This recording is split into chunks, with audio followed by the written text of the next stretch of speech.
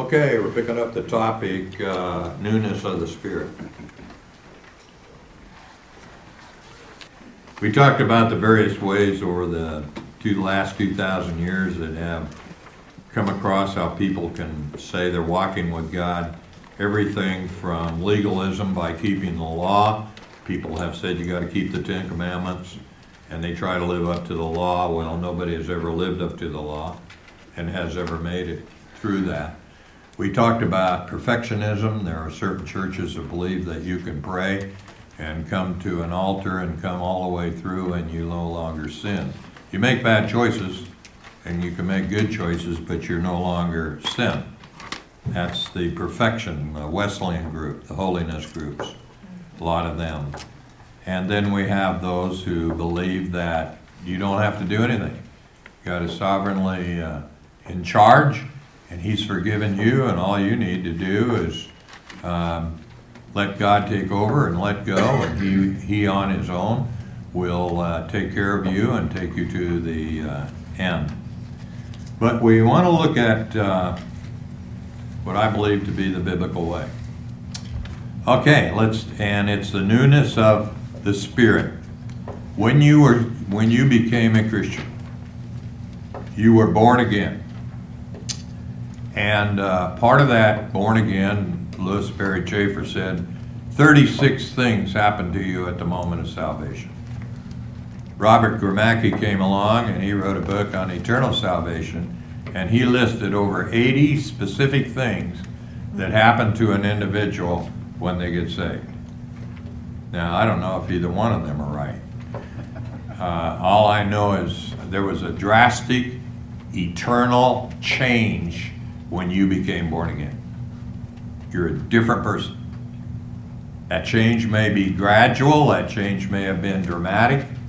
I heard a testimony of a man who was an alcoholic, and he turned his life over to Christ, and he hasn't had a drink since.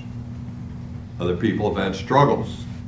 It's taken a while to dry out. But a lot of times the changes are drastic, but it's always uneven. And so we want to look at it this morning.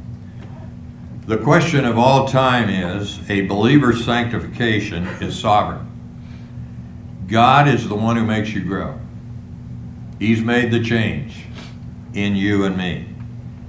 And it is a work of the Spirit. So if it's the work of the Spirit and a sovereign act of God, what does a Christian do? What's his response? Do we lie in a hammock and do nothing? Are we to be passive and relaxed, relying on the sovereignty of God to set us apart as He pleases? Is it our responsibility to yield and let God and let go? Or since progressive sanctification is a sovereign work of the Spirit, the believer is actually exhorted to work out his own salvation with fear and trembling. The Holy Spirit employs means in sanctifying the believer, encouraging the Christian to make every effort to make this happen with the aid of the Holy Spirit. So let's just take a look at a few verses. Let's look at Hebrews chapter 12, verses 14 and 15. Hebrews 12, 14. Wait a minute, let's go back to 2 Peter. Got ahead of myself. 2 Peter chapter 1, 5 to 7. Now for this very reason also, applying all diligence in your faith, supply moral excellence, and in your moral excellence, knowledge, and in your knowledge, self-control, and in your self-control, perseverance, and in your perseverance, godliness, and in your godliness, brotherly kindness, and in your brotherly kindness, love. There's a key phrase in there. Applying what? All what? Diligence. Make every effort. Even though it's a work of God in your heart and life, your responsibility and my responsibility is to make every effort to see the following things happen. If they're not happening, we go to Christ, confess our sin, and continue down the road to make all diligence. We get pretty lazy in our Christian life. Pretty easy to do.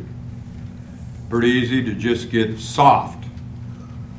Now, look at Hebrews 12, verses 14 to 15.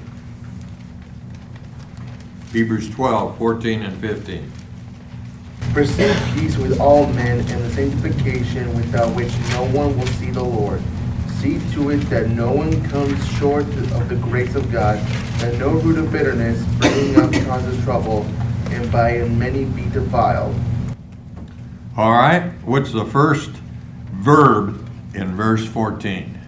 Pursue. Pursue. What does that say to you? Somebody's pursuing you, what is he doing? Chasing you. This is in a imperative mood. Pursue, chase these things. Pursue peace with all men, and the sanctification without which no one will see the Lord. So you're to pursue your Christian life. And another key verse is Philippians 2, 12 to 13. So there is a human element in this. It's interesting, we have a sovereign God who called us before the foundation of the world to be saved. What is our responsibility to that? Obey, submit. Yeah, believe. Commit. So the responsibility to us, to the sovereign call of God, according to the Scripture, is believe on the Lord Jesus Christ, and thou shalt be saved. Call upon His name. Repent. There's a human responsibility to what God has enacted. If you make it all sovereign, there's no human responsibility. If you make it all man, then there's no sovereignty. You can eliminate one or the other.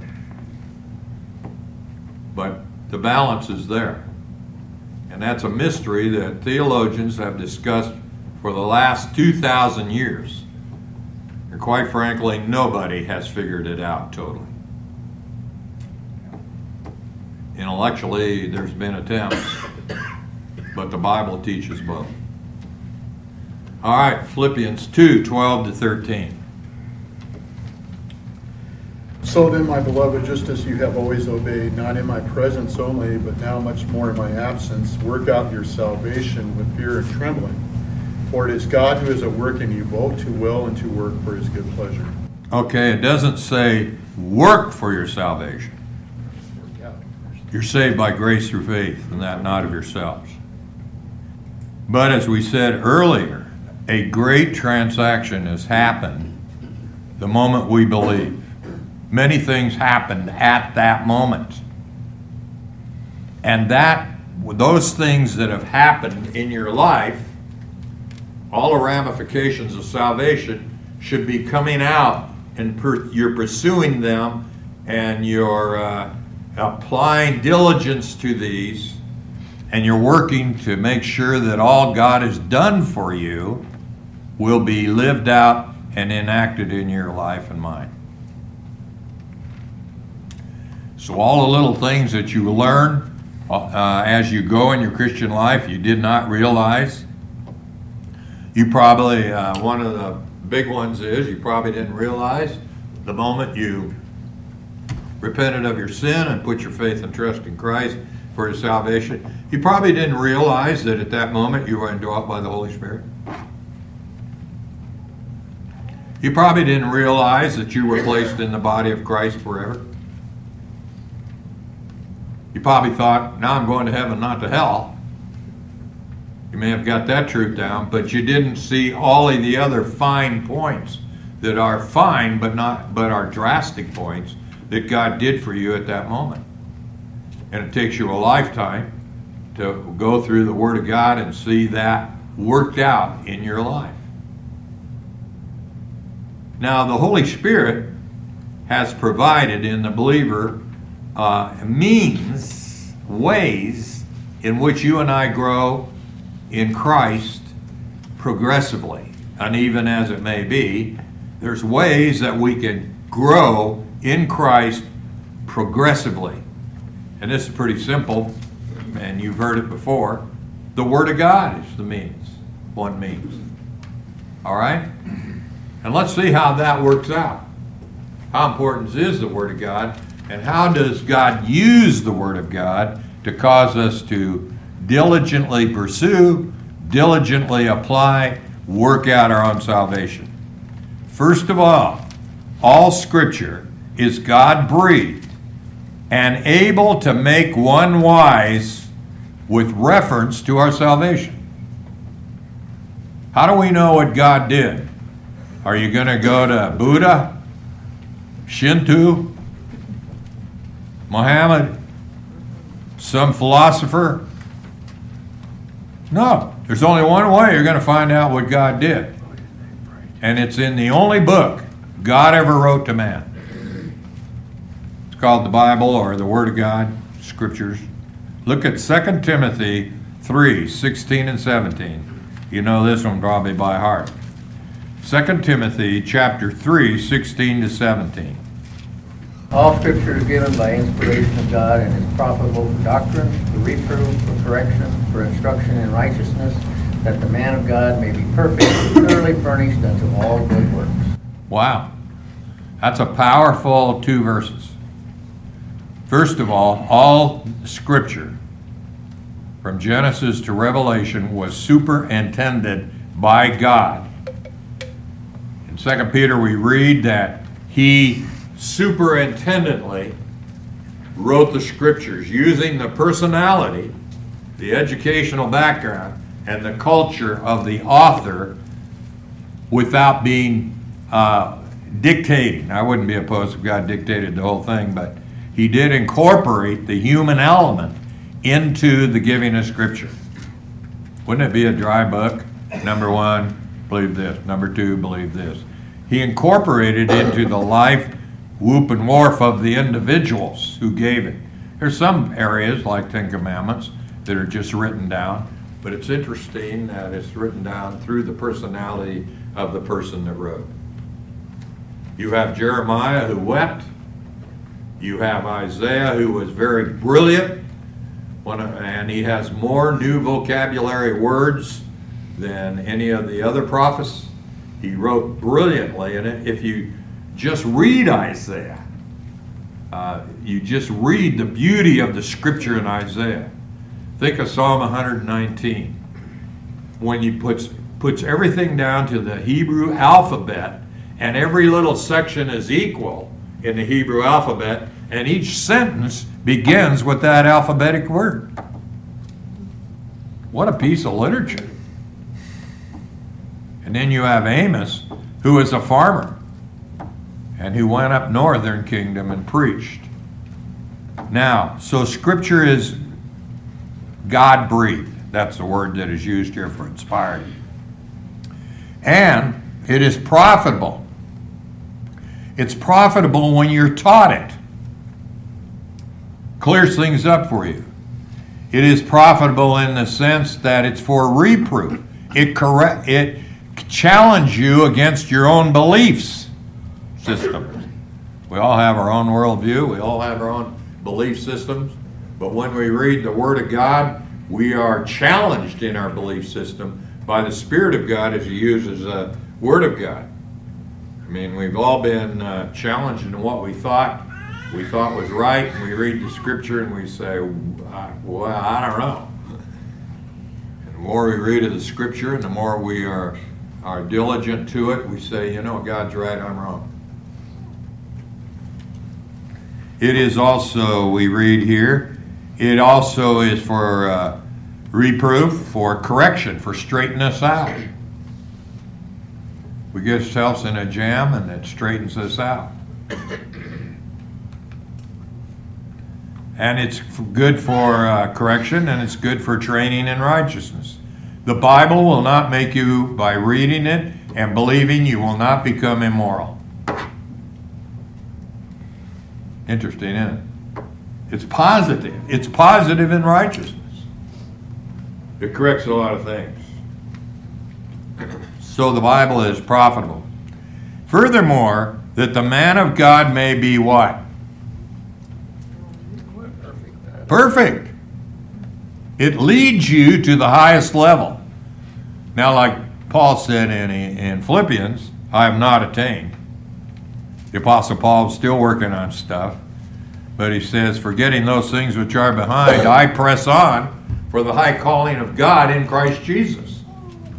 And probably he was one of the greatest preachers of the church age, and probably one of the most mature in the church age, and yet he was continually learning.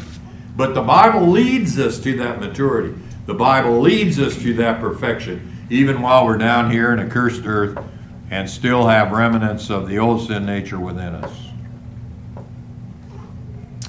All Scripture is profitable, every part, from Genesis to Revelation, and no matter how insignificant it may appear to us, the loss of any part, including Mosaic law, is a loss to the true believer. It's all profitable. You know, I go through all the genealogies. You get into 2 Chronicles, and you go through all those genealogies. I don't skip them. I attempted to skip them. But I don't skip them because I have one basic belief. It is what? What? Profitable. All profitable. And all means all. That's all means. So it's profitable. So I wade through it, and sometimes in the morning, sometimes I've got things to do, and I want to say, skip it or glide over it. But I try to pronounce every name as lousy as I am at it. Once in a while, I'll find one I have to look up to pronounce it, and I'm not very good at pronouncing words, so it's a struggle. But because I believe it's profitable somehow, some way. Look at James chapter 1, verse 22 to 25.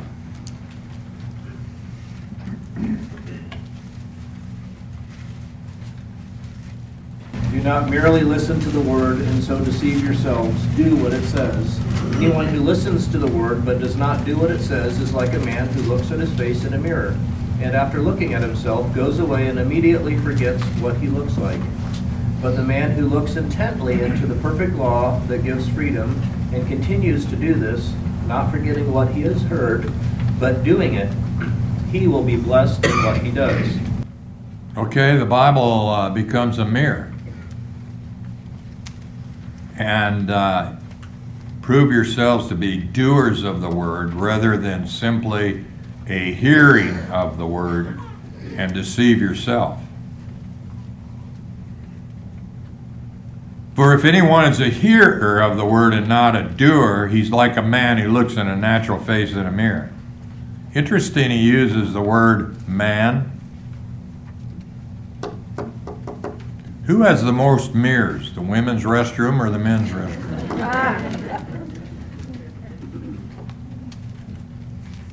I heard a deal yesterday on a Twitter where the guy, a conservative guy, travels the country. If you want this video, we can get it for you if you want to listen to it.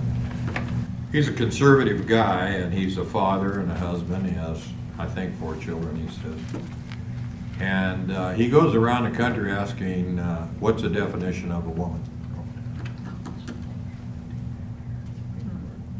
Nobody seems to know. It's what you feel like. And so he talks to psychologists, and he talks to various people on the streets. A woman is whatever you want to be, whatever you want to make. If you're tired of being a man, you want to be a woman, you're a woman. And what's funny in this whole thing is he goes to Africa, and he talks to the people in Africa, right out of the tribes that can talk very good English. And And he says, what do you think that a man can make himself a woman? And the guy goes, he's crazy in the head. That's right. But there is a difference between a man and a woman. And if you're a parent, you raise your boy to be a boy, and you raise your girl to be a girl. And you keep that separate. And you teach them the value of that. But you're in our school systems right now that this is the subtle, if not so subtle, teaching that's coming right down the pike. And the result, ultimately, of the evolutionary thought that has permeated the entire world. So,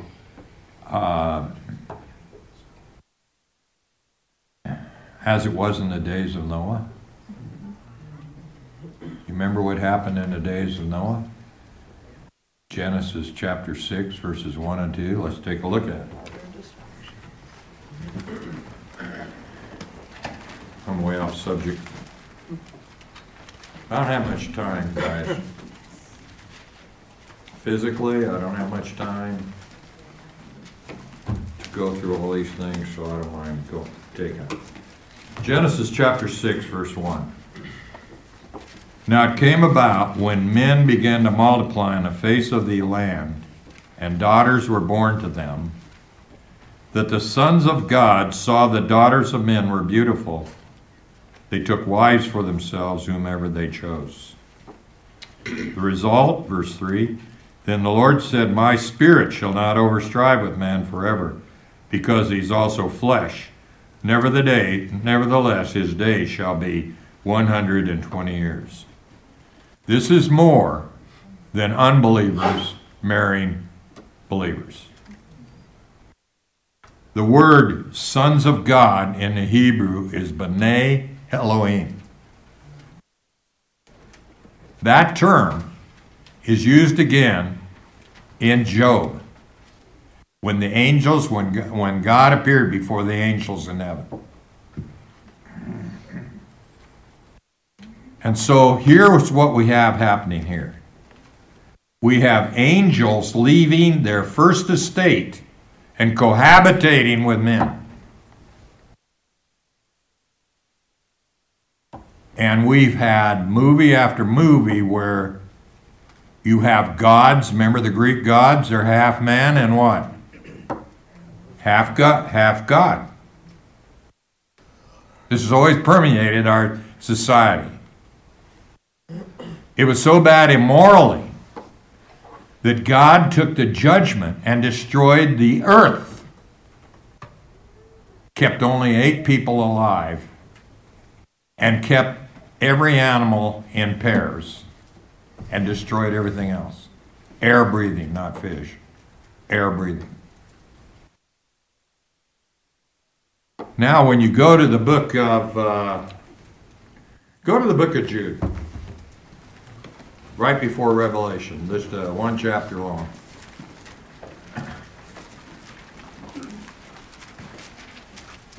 We're going to pick it up at verse 6. Angels who did not keep their own domain, but abandoned their proper abode, he has kept in eternal bounds under darkness for judgment of the great day. Who are these angels that didn't keep their proper habitation? The ones that married. If you go to 2 Peter, it makes it clear that it is the angels in Noah's day, just as a sin in Noah's day. Now look at the next verse, verse 7. Just as Sodom and Gomorrah and cities around them, since they in the same way as these indulged in gross immorality and went after strange flesh. Do you know when that happened in the Bible? What do you think? When did that happen in the Bible? Sodom and Gomorrah. What happened there? 3 angels. One was the son of pre-incarnate, son of God, came to Abraham's house, remember? They came to Abraham's house. And here's a case where Abraham was hospitable, unaware that these were angels, first of all. Later he found out that one was the pre-incarnate Son of God who stood with them and said, I'm going to destroy Sodom and Gomorrah, but Abraham's the father of many nations, so I'm going to tell Abraham how I'm going to operate in the world. Abraham, I'm going to destroy Sodom and Gomorrah. What's Abraham's question? Will you save? Will you, if there's 50 people in there that are following you? What did Jesus say? No, I want to destroy it for 50 people. What about 45? You know why? Because Abraham began to sense that the answer was not totally adequate. How far did he go down? 10. God said, if there's 10 righteous people in Sodom and Gomorrah, I won't destroy it. The next day when Abraham got up and looked in that direction, what did he see? Smoke. And Lot and his 2 daughters were the only ones that escaped. And poor Lot's wife, she looked around and said, I can't leave Sodom. And she got frozen in a pillar of salt. Just as Sodom and Gomorrah and the cities around them, since they in the same way indulge in gross immorality, went after strange flesh, are exhibited as an example in undergoing punishment of eternal way. Yet, in the same way, these men also, by dreaming, defile the flesh, reject authority, and revile angelic messengers. So you see, they're exhibit number 1 of what God feels about these kinds of sin. Read Romans 1. When they rejected the Creator, God turned them over to what? To indulge in their own flesh. Women leaving the desire of women, and men leaving the desire of men. You know what? Homosexuality and all this garbage is in the minority, but they're powerful in the influence that they're wielding. Thank God for Kershaw of the Los Angeles Dodgers, who stood up and said, when the Dodgers announced they're going to have Pride Day in Dodger Stadium in Los Angeles, and he stood up and said, I'm a believer in Jesus Christ, and I don't go along with this at the risk of losing his job, and he's one of the best pitchers in the major leagues. So, the Word of God is what changes people. The Word of God. What brought that up anyway? Did you bring that up, No, Ron? I didn't bring that up. But just to piggyback on that, when the demonic spirits, when Jesus threw them out into the swine, they knew their abode. They knew the judgment was coming.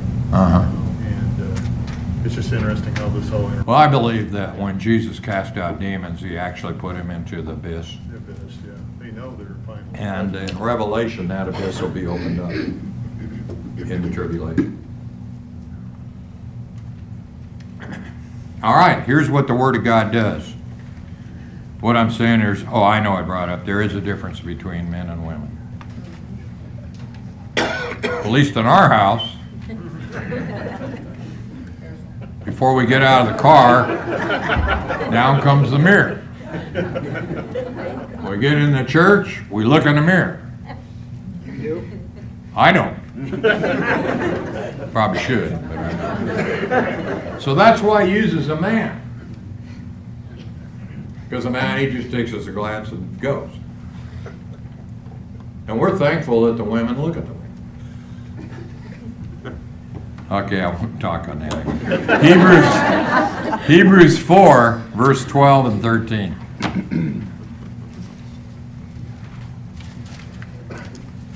Hebrews 4, 12 and 13. For the word of God is living and active, sharper than any double-edged sword. It penetrates even to dividing the soul and spirit, joints and marrow. It judges the thoughts and attitudes of the heart. Nothing in all creation is hidden from God's sight. Everything is uncovered and laid bare before the eyes of him whom we must give account. The Word of God is living, active, and sharper than in a modern invention in Paul's day, or the writer of the Hebrews, of a short two-edged sword. You could slice this way and you could slice that way as opposed to the big broadsword. It was a weapon. Effective weapon in those days. That's the Word of God. And here's what it does. It pierces as to the division of soul and spirit. Now, we've had theologians for the last 2,000 years arguing, is the soul separate from the spirit? Are we trichotomy, spirit, soul, and body? Or are we dichotomy, soul and spirit, together same, and body? So theologians haven't always been able to tell the difference between the soul and the spirit. But the Word of God can. As tough as that is, the Word of God can make that split. And then he uses a physical one, joints and marrow. Now, I'm not a physician, but I used to help my dad butcher pigs and cows. And you know, we'd spend a lot of time scraping off the stuff off the bone, and we used it for hamburger. That stuff really binds together. Well, God can split that. Here's something else he does. He also judges the thoughts and motivation of the heart. I don't know why you're here this morning. I assume you're here because you love the Word of God, you love the church, and you love me. Now, I don't know why you're here, but I know somebody who does know. Because what does verse 10 say? There is no creature hidden from his sight, but all things are open and laid bare to the eyes of him with whom we have to do. There's not one thought in your mind, one motivation that you have that God doesn't know. You can't hide from it. You can put a mask on in church, and you can do these kinds of things, but you can't hide from God. In fact, Psalm 100 and what is it? What is that psalm where it says, he knows when you sit down, he knows when you rise up? You know where that psalm is? 139. Pardon? 139. 139, yeah. He knows your favorite chair. He knows how many strokes you brush your teeth. He knows all about you. Now, if you love God and you're walking with him, that's not fearful. But if you're not walking with the Lord, that's scary. There's not one thought or motivation you've ever had or ever will have that God doesn't know about. So that's why the Bible's important. The Bible, when you look in the mirror and you start doing the Word of God, and then when you read the Word of God, it clears up your motivations, right? Are you bitter towards somebody? The Word of God will point that out to you as you're reading it.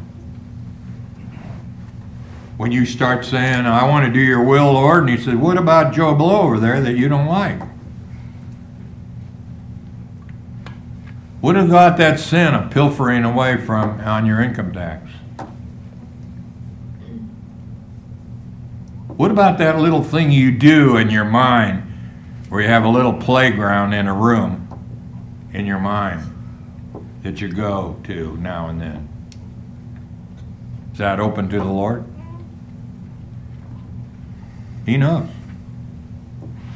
Look at 2 Corinthians 3:18. But we all, with unveiled face, beholding as in a mirror the glory of the Lord, are being transformed into the same image from glory to glory, as just as from the Lord the Spirit. For we with unveiled faces, beholding in a mirror the glory of the Lord. The more we focus on that, the more we are changed in our image from glory to glory, we grow.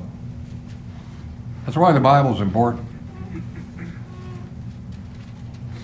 The whole Bible, all of it, makes an impact on our lives in what we ought to be and what we will be. Does the Bible know when you're depressed? Does God know when you're depressed? Why are you depressed? Because you're not looking at Him. Would you say that's fair? My Bible says in Romans 8:28, we know, that's a word means we know intuitively, we know that God works all things out, whatever happens is good. You know, I think of our brother Tyler. Why is he going through all this? Why is his family going through all of this? Does not God care? What's the answer? Yes. Yes or no? Does He care? Yes. Okay. Will He work it out for His glory? Yes. I'm going to talk about a little bit about a verse this morning, Hebrews 5:8. He learned obedience. This is, you're in on a little secret. Did Jesus learn obedience? It says He learned obedience by the things He suffered. The answer is He's always obeyed. But you know what He learned? He learned the impact of being obedient and the suffering of the cross that He had to go through.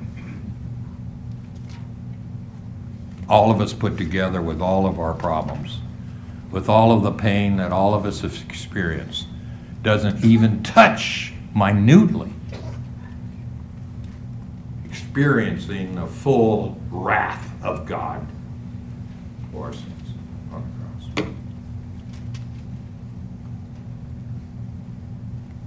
cross. So we complain when our back aches. God has a purpose in all this, and it will be for His glory and in His honor. And the only way you can learn how God handles suffering, how God loves you in hard times, is in this life. Because once you leave this life, you'll never experience it again.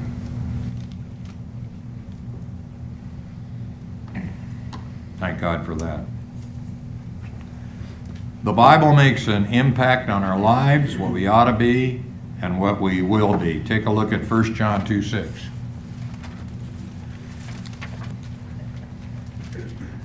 The one who says he abides in Him ought himself to walk in the same manner as He walked. Okay, if you say you're a Christian, then how should you walk?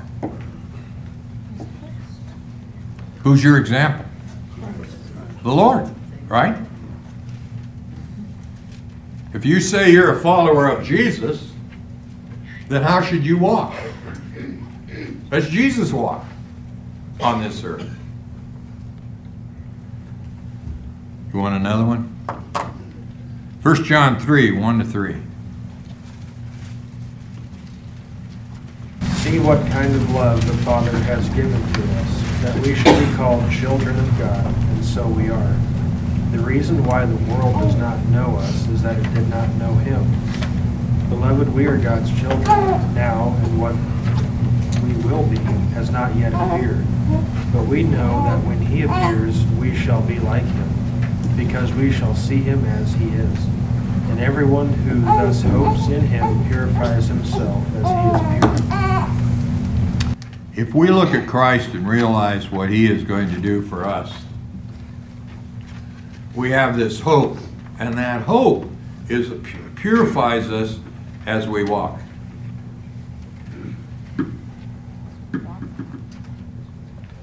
I have a homely illustration of this. When I grew up in a home, you don't smoke, chew, or dance, or go with girls who do. And going to the theater was totally taboo. If you went to the theater, you were sinning. So a couple of us, when we had our cars, sneaked out of Sunday night church and went to a show in Aurora, or in York. It was a Western. I wouldn't be afraid to show that Western in church, quite frankly, it was that clean. But I always thought, if the Lord comes and I'm in this theater, I'm going to hell. It had a purifying effect in a negative way. You understand what I'm saying? But when you have the hope that Jesus could come every moment, you want to live for him. If my dad left and he said, I want this chore done, I'll be home at 3. When did I do that chore? 2:45. But if he said, I'll be home at any moment, it was impetus to do it as quick as I could. And Jesus said he's coming at any moment. Brian. Yeah, I just heard somebody this week say, expect Jesus to come back at any time, but plan that he's going to be 50 years down the road. Just have that planning plus knowing that he's going to be coming back. Yeah, that's what Martin Luther said. He said if he knew the Lord were coming tomorrow, he'd still plant a tree today.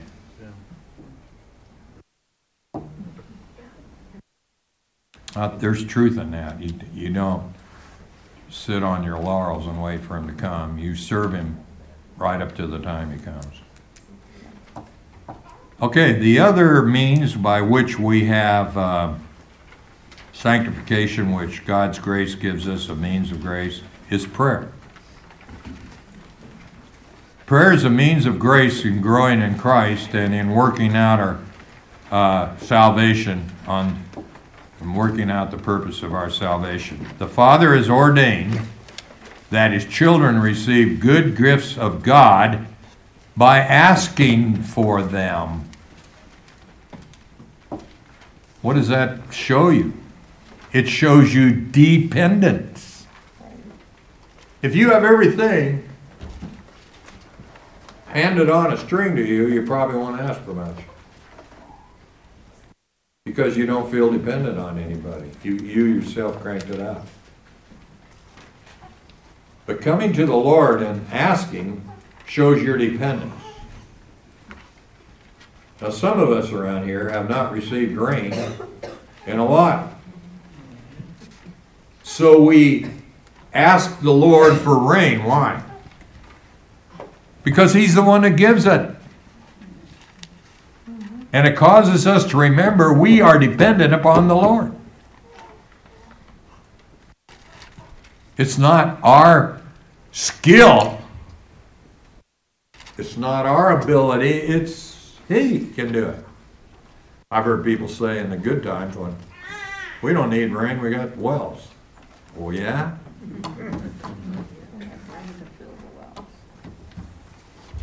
We're fortunate that wells don't run dry here. But it shows us our dependence upon him. As soon as you've been told by a doctor that you have a serious disease, you suddenly go to the Lord. Why? Because you realize you're dependent upon him. The doctor can tell you what's wrong, and he can probably mend some things via surgery or medicine, but ultimately it is God who heals. It is God who heals. You have a child go astray, what do? You pray. Because you know you can't do anything, but you're dependent upon God, and God gets the glory. Because you suddenly, and I suddenly realize that I am not dependent on what I can do. I'm dependent totally on what God does. So asking for him. Look at Luke 11:9 and James 4:2-3. Luke 11:9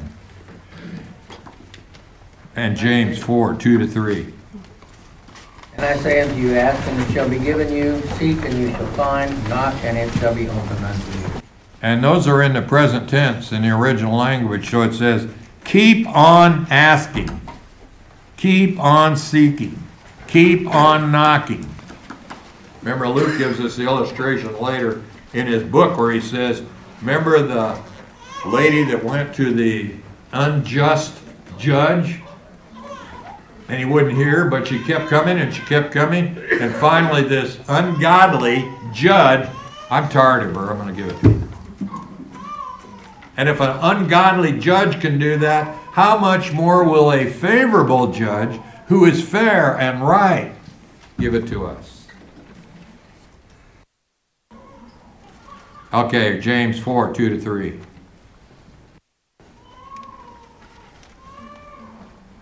James 4, 2-3. You desire and do not have, so you murder. You covet and cannot obtain, so you fight and quarrel. You do not have because you do not ask. You ask and do not receive because you ask wrongly to spend it on your passions. All right. When we ask, sometimes it's just personal. Car breaks down and you ask for a Cadillac Escalade when you could buy a Bronco. You know what I mean? We sometimes ask because it's for our pleasure, not for the will of God. All right, we'll leave it there this morning. I'll give you 5 minutes, 3 minutes extra.